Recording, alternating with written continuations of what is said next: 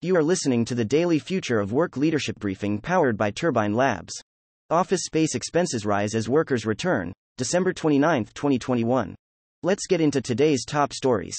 The cost of office maintenance is increasing as employees head back to the office due in part to more robust air filtration in newly installed outdoor spaces. By December, about 40% of workers had returned at least part-time. Earlier in the pandemic, operating costs were down as more companies went remote, saving on services like cleaning and security. New York City's tourism industry is taking a hit as museums, concerts, and Broadway theaters struggle to keep doors open amid a surge in COVID-19 cases. The city limited the number of revelers who can attend the New Year's Eve ball drop in Times Square to 15,000, a fraction of the million people who packed in for celebration in years past. The Metropolitan Museum of Art reinstituted half-capacity restrictions and Broadway attendance has dropped by 23% from the prior week. Strong consumer demand, continuing supply chain issues, and the emergence of the Omicron variant threaten to prolong sharply rising prices well into 2022, potentially positioning inflation as the premier economic challenge of the new year. Snack giant Mondelez, whose brands include Oreos, Ritz, and Chips Ahoy, said it is planning a 7% U.S. price increase in January.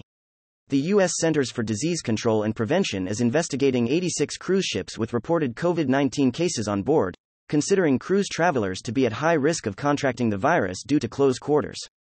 Cruises resumed sailing in the U.S. in June after more than a year of being domestically halted due to the pandemic. Speaking with journalists, Dr. Anthony Fauci said the CDC's decision to reduce COVID-19 isolation time guidelines will help people get back to jobs and reiterated the decision is based on science. The updated guidelines have confused the public during a time when more people are testing positive. Content facts. Turbine Labs has tracked 8,683 media articles and blogs and 34,968 social media posts over the last 24 hours. The next Turbine Labs leadership briefing will be delivered on Thursday, December 30th, at 9:30 a.m. Eastern Time. Questions or feedback? Don't hesitate to reach out to us directly. Hi, I'm Natalie, and I curated today's New Work Leadership Briefing powered by Turbine Labs. At Turbine Labs, our AI software reads and identifies significant media at 54,000 times the speed of a human reader, so you can take advantage of the most relevant and impactful information without media fatigue or misinformation.